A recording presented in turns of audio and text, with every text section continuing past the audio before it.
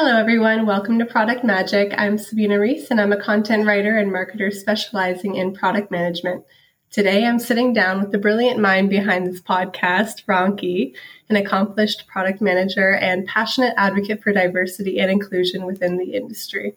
In this episode of Project Magic, we're going to be speaking about the 13 cross-functional teams product managers should get to know. So before we kick off this podcast, how are you today, Ronke? It's finally podcast day. This has been a long time coming.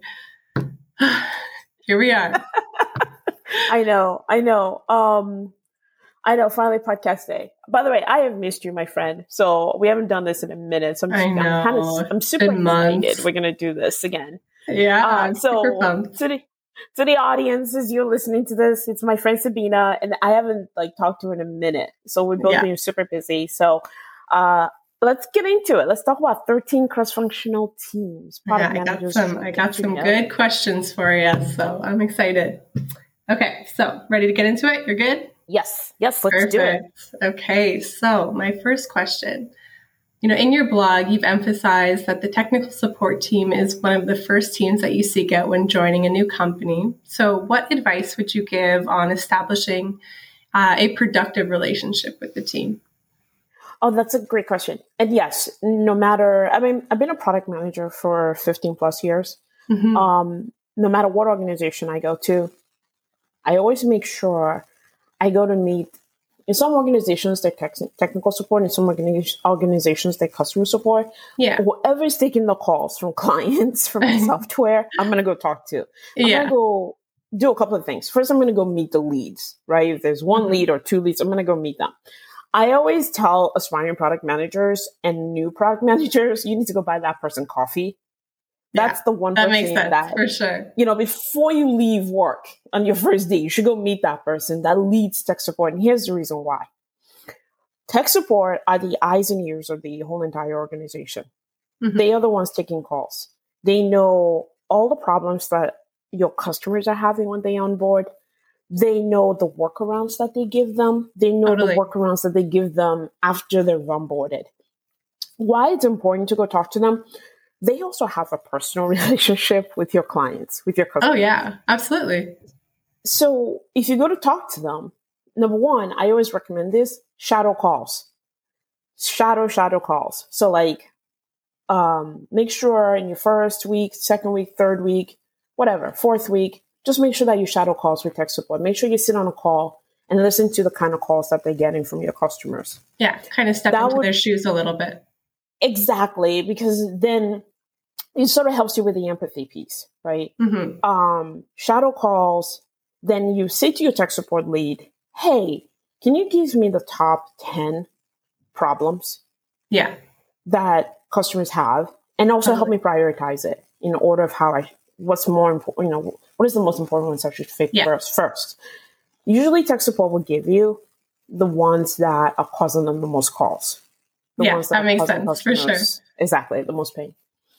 And then if you do create a design or an experience to fix those problems, the first person that should see it is tech support lead or the tech support team.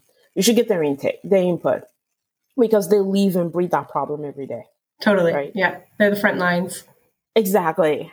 And what that does is it shows them that you care. Number one is it shows them that the product manager, cares about them and about customers. And it shows that you want to know what they think. Mm-hmm. So that's number one. Number two, I also then take those problems that they've given me, they've prioritized for me, and then I take it back and communicate it to the engineering team, to the Scrum team. Right. And the reason I do that, once again, is because I want the engineering team to have empathy for the customer and also for tech support. Totally. Right. Okay. So that they can kind of understand the order. And I also communicate it also to my design partner, by the way. I also do that as well. Yeah, that makes sense. Because again, empathy, right? And because they're going to design the solution for it. When I go to talk to tech support about that experience that we're going to fix, I always bring with me my design partner so that they can be a part of that conversation. And I'm not going, oh, by the way, John Doe, this is what tech support said. They are in that conversation. Yeah, exactly. You know what I mean? Again, you see how that cross collaboration happens. But the one more important thing I want to mention about tech support is, in most organizations, one of the first things I always look for is, any organization I join actually, is how are you validating your roadmap? Mm-hmm. And if they don't have an advisory board, I'm going to create one, an advisory board of customers. Okay. So guess who's going to help me and introduce me to clients that I should invite to the advisory board? Tech support. I wonder. Yeah, exactly. Exactly. Because they have that personal relationship. Mm-hmm. They will be the one to send an email to a client of theirs and go, hey, Jane, hi, I want you to meet Ronke, our product manager. Ronke just started and she wants to form an advisory board and we thought you'd be great for it. Yeah. And that gets me in, right? If I want to go visit a client and I haven't visited that client before, tech support is going to be the one, that introduction for me, right? Yeah, they'll get you in the door for sure. Exactly. One of my favorite stories I like to tell is that a long time ago, I worked for an organization where I would invite customers to come to our office because we had this awesome view in Chicago. And I would invite them to come to our office to have lunch with us and meet our engineers and our designers and our, my product marketing manager. And when they come, the first person they always say hi to is their tech support person. Of course. They're acquainted already. Something? Yeah. Yeah, because they have that personal relationship with them. Totally. It doesn't matter that I met them at the door. It doesn't matter that I walked the elevator with them. They're going to say to me, is Jared in today? I'm going to go, yeah, Jared is in today. And that's the first person they're going to go say hi to. Yeah. And I always just thought that relationship with tech support and customers is just so critical. So anyway. Oh, it is, for sure. That's why to me, they are, if not one of the most important part of your org. Yeah, product managers are important. We're the epicenter. But man, the people that help us to be successful is tech support. So yeah, absolutely. And you can't do it without them, honestly. Yes. And by the way, this is another reason why, I have so much empathy for tech support. And the other thing is when we when engineering and product, when we release a new feature or something like that, and God forbid something goes wrong and it's like an E0 or P1, tech support is getting yelled at. Oh God, are they ever? As a former tech support, I completely get it. Right, exactly. They're getting yelled at, right? So you're not getting yelled at as a product manager. The engineering team is not getting yelled at, right? They're not the one going, what do you mean it doesn't work? Why am I getting these error messages? They're not. So it's the tech support that's getting this, right? And taking this home with them. So I have a lot of empathy for that team. And that's why, for me personally, I always go out of my way to spoil them. I always go out of my way to bring donuts in. I bring bagels in. I always want to treat them to something to just say, listen, I get it. I wouldn't be successful without you. Please, continue to work with me. But I am super, super grateful to you because, man, the things you do enable me to be successful at the end of the day. So anyway. Exactly. Yeah. Out of all the teams, I think they deserve cupcakes the most. So exactly. And by the way, I'm glad you worked in tech support too. That's how I started my career. I worked in tech support as well. Yeah, me too, for sure. Yeah. In the trenches together, Exactly. I've taken those phone calls. Yeah. My printer doesn't work. What do you mean? There's an error message. Turn it on and off again. Exactly. Awesome. Okay. Yeah. So to pivot to another team that you mentioned, the customer success or the relationship manager team, they come next on your list. Could you elaborate on how shadowing them on customer calls and visits helps put yourself in the customer's shoes? Oh, absolutely. So in some organizations, they call customer success. Some they call it client success. Yeah, they're always different. Client success.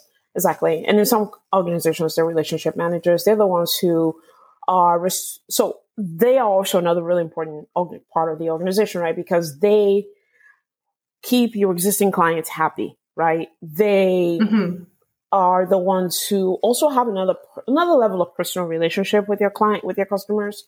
But their job is to make sure that the customers are happy and they'll renew the contract and keep that revenue, right? One of the important revenue, if you kind of think about revenue by teams, sales is going out for new business, right? Yeah. Your relationship manager and client success managers are not only maintaining, right? Maintaining the business, making sure that people are happy, they're paying their bills, but they're also trying to cross-sell to them. Yeah. To try to get them to buy more of your products. So they have a different level of relationship. So I mentioned earlier, right? Tech support, you want to shadow, you want to listen to calls. Yeah. Relationship managers, you want to go visit clients with them. Absolutely. Right. They're always going to go visit clients. So you just sort of want to tag along and go visit that client with them. Mm-hmm. My favorite, I always tell product managers, you should always be uncomfortable. You always want to be uncomfortable. Being uncomfortable as product manager means you're growing. Interesting. It means Yeah. you are, exactly. It means you're open to growing. And my favorite customers to visit are the ones that are so upset with you. Because when you show up at their door, what are they going to do? Yell at you? No, they're not going to do that. Right? Because don't forget, it's still a professional setting. I hope not, at least. Exactly. No, but I haven't had that. Even the client that is the most upset, that is threatening to leave, I still show up at their door and they don't kick me out. No, of course. They're still cordial. Yeah. They're still cordial. But most importantly, you disarm them because they're like, wait, you're here. You actually want to know what I think and I think. Exactly. In my career, one of my favorite clients that was so pissed off, and I showed up at their door to visit them. I lived in Chicago. My office was in Chicago. They were in Connecticut. And I went to New York and took the train from Grand Central Station into Connecticut to go visit them. Oh, yeah. Wow. And showed up early in the morning. And they were just like, hi. I'm like, hi. Okay, there. And I went with their relationship manager. I'm like, I have some good news. We're fixing that problem. What a lovely surprise for them. Exactly. Right. And, but anyway, that relationship is so important also because then what happens for me anyway, that in my experience is that once you start to shadow your relationship manager, client success manager, and go visit clients with them, what you start to understand is where is that client's business growing to? Mm-hmm. Like, are they going to be merging with another company in another year or so? What kind of needs do they have or will have, right? Because then that kind of helps you and gives you insight into, okay, here's how their business is changing, but also if there are market conditions you need to be aware about, you'll know it as well. For sure. But what that does there too is now you're developing a relationship with that client. And a lot of those then, years later or months later, you can actually go visit that client by yourself without a relationship manager holding your hand, right? Yeah, exactly. Exactly. But that relationship is super important because you want to know, number one, is that client happy? Are they going to renew with you? Because don't forget, that team is responsible for keeping the revenue and cross-selling, but also how is the business growing? What market conditions are they facing? And are they going to be facing? And also, how can you help there?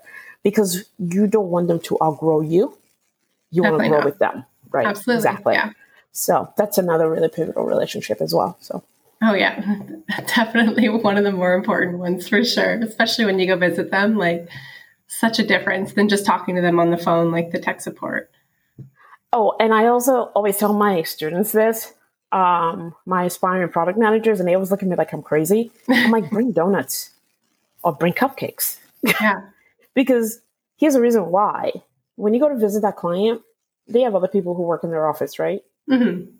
And there are also probably other people that you work with, right? For sure. You will work with. You're probably going to meet with a power user, but bring stuff, bring dessert because gets your name remembered, honestly. It gets your name remembered. It shows that you care. And it should, to me, to kind of have it, to make a relationship personal, it starts with having a meal together. Yeah. So even though it's not a meal, I mean, it's still something. It says, I want to eat with you. I want to get to know you. Totally. It goes a long way. So, and the rest of the office will go, oh my God, remember that time that Ronke came to visit from blah, blah, blah organization and she brought us cookies? She should come again. She should come back. Yeah. So anyway, yeah. Love that. You notice the theme here is food, right? Yeah, I mean, it is the way to everybody's hearts. So exactly. Food for I'm on board. Food for customers. Exactly. For everybody. Okay, so you've talked a bit about product marketing managers, so much so that you've even called them your work besties. So how do you involve them in customer events and what role do they play in crafting your product story and your value proposition?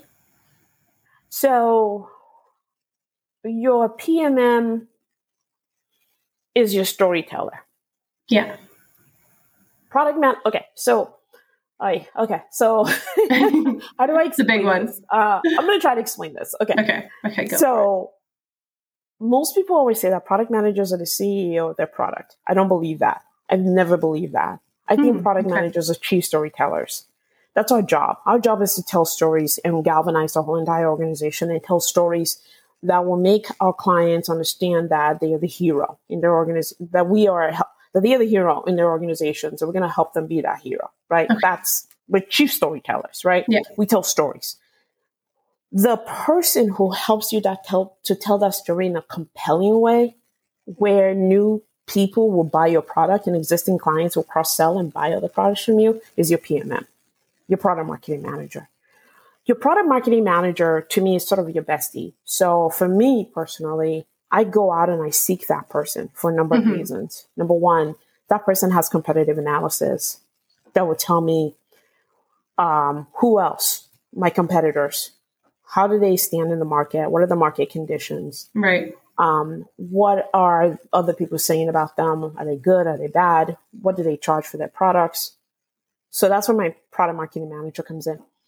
But I also need to help my product marketing manager understand what I'm doing with my roadmap. And then I also need to get them into the room. So any client-facing meetings that I have, whether it's a focus group, advisory board, doesn't matter what it is, I always invite my PMM to come with me. Gotcha. They are listening with a different set of ears. As a product manager, you're listening for the use cases. You're listening for trying to understand the end-to-end journey. What is this person trying to do? And how are they trying to do it? What are the tools that they're using? You're trying to figure out the jobs to be done. Like, what are they trying to accomplish, right? Your PMM is listening to how to tell that story. Gotcha. Once you build that feature. How do I tell that story? Because don't forget, they are looking at it from an emotional perspective. How do I help you become the hero in your organization, especially in the B2B world? How do I help you to be that hero in your organization so that you're using our product to solve a problem and everybody in your job thinks you are great? Especially like I said in the B2B world. How do I tap into that need for you? How do I make your work life better? That's your PMM. In the consumer world, in the B2C world, your PMM is looking at how do I tap into your emotion so that you can see how this product is going to delight you, how it's going to change you, help you manage your life, right? That's sort of your PMM. I give an example, Apple. If you think about Apple commercials, they are always tapping into your emotion. Yeah, whether that's you're for taking sure. a picture, right? Whether you're taking a picture, you're building a memory. Whether it's FaceTime, there's an emotional component to that. Somebody's helping to tell that story, right? So that's why your PMM should always be in the room with you. They're always in the room with me because I need their help to tell that story. I can tell the story from a different perspective, but they can help tell that story so that it taps into the emotion of my client and my new prospective clients to show them, hey, this is what this product does. This is how it makes your life better, right? Yeah, and I need their help to do that. And also, I know, just in general, this is just me. I struggled with that storytelling for the longest time. Did you? Yeah, I relied on my PMM a lot to tell that story. Yeah. And how did you get better at storytelling? So I do not recommend this. I always say this. You don't have to have an MBA. You do not have to have an MBA to be a product manager. I wanted my MBA because I wanted to give myself the opportunity to sort of, as a product manager, I wanted to give myself 3 opportunities to either become a chief product officer or a chief marketing officer to be able to tell better stories. Gotcha. Or if I decided eventually to be just a COO, I sort of wanted to give myself that opportunity. But my MBA concentration was in marketing. So I finally got to in a point where I'm telling a better story from a marketing point of view. But it's still not my wheelhouse, right? Because I'm still a product manager. For sure. That's sort of my default, right? So, gotcha. Okay, perfect. All right. So you've also mentioned the significance of UX researcher relationships. Could you share maybe like an example or a specific instance where insights from a UX researcher led to a product improvement or development? Oh, absolutely. So depending on the organization, if you're in a startup, you may not have the budget to have a researcher. Right. So as a product manager, you might be doing that yourself. Okay. If you work in large organizations, chances are you have a researcher that you can work with, a UX researcher. So I sort of have both worlds. I've also worked in a medium-sized organization where I didn't have a researcher either, and I had to wear the hat. What I will say is this. For large organizations where I had a researcher, I love that relationship. That relationship sort of goes like this. So it's me and my design lead. Me providing what that problem is, my design lead going out and solutioning it, right? Like this is the solution. Then we bring our researcher in to help us create a learning plan of what we don't know. What do we need to learn, right? Do we need to learn jobs to be done? Do we need to learn, whatever the case might be? What is it that we don't know? My research partner will then go out and either find customers for us to talk to, and lead the questioning, which I love. We will kind of sit through and go through the questioning together. What is it that we're trying to learn? And then then my UX researcher will sort of take the lead. In those meetings, I'm usually on those calls and I'm listening. Okay. And usually people that we interview don't care that we're listening because we tell them ahead of time that we're listening, but we're not saying anything. The researcher is the one sort of leading that whole entire conversation. Okay. Yeah. One of the best ones I've always been a part of, and this is why I think it's so important that not only should you have a really good researcher, but a researcher that understands the importance of having diverse voices in the room. Oh, yeah, absolutely. It's so important because the more diverse people you have, the more well-rounded the feedback that you're getting, and you need that, right? Because you don't want to build for a subset of your exactly. You don't want to limit yourself, of course. Exactly. And I always love researchers who go above and beyond to try to find as many diverse candidates as possible. So I think that's where that relationship comes in, because then from the feedback that you're getting from that research, then your researcher will create a readout of this what we learned. Here's the hypotheses that we had. Okay. Our hypotheses and our assumptions.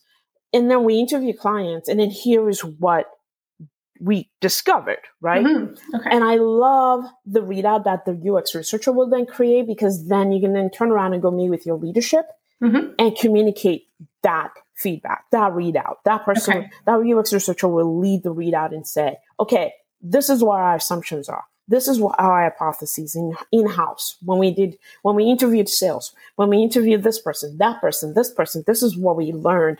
This is what we learned when we talk to customers. Here is the experience that we're going to build. Okay. And now we're ready to go build it and go execute.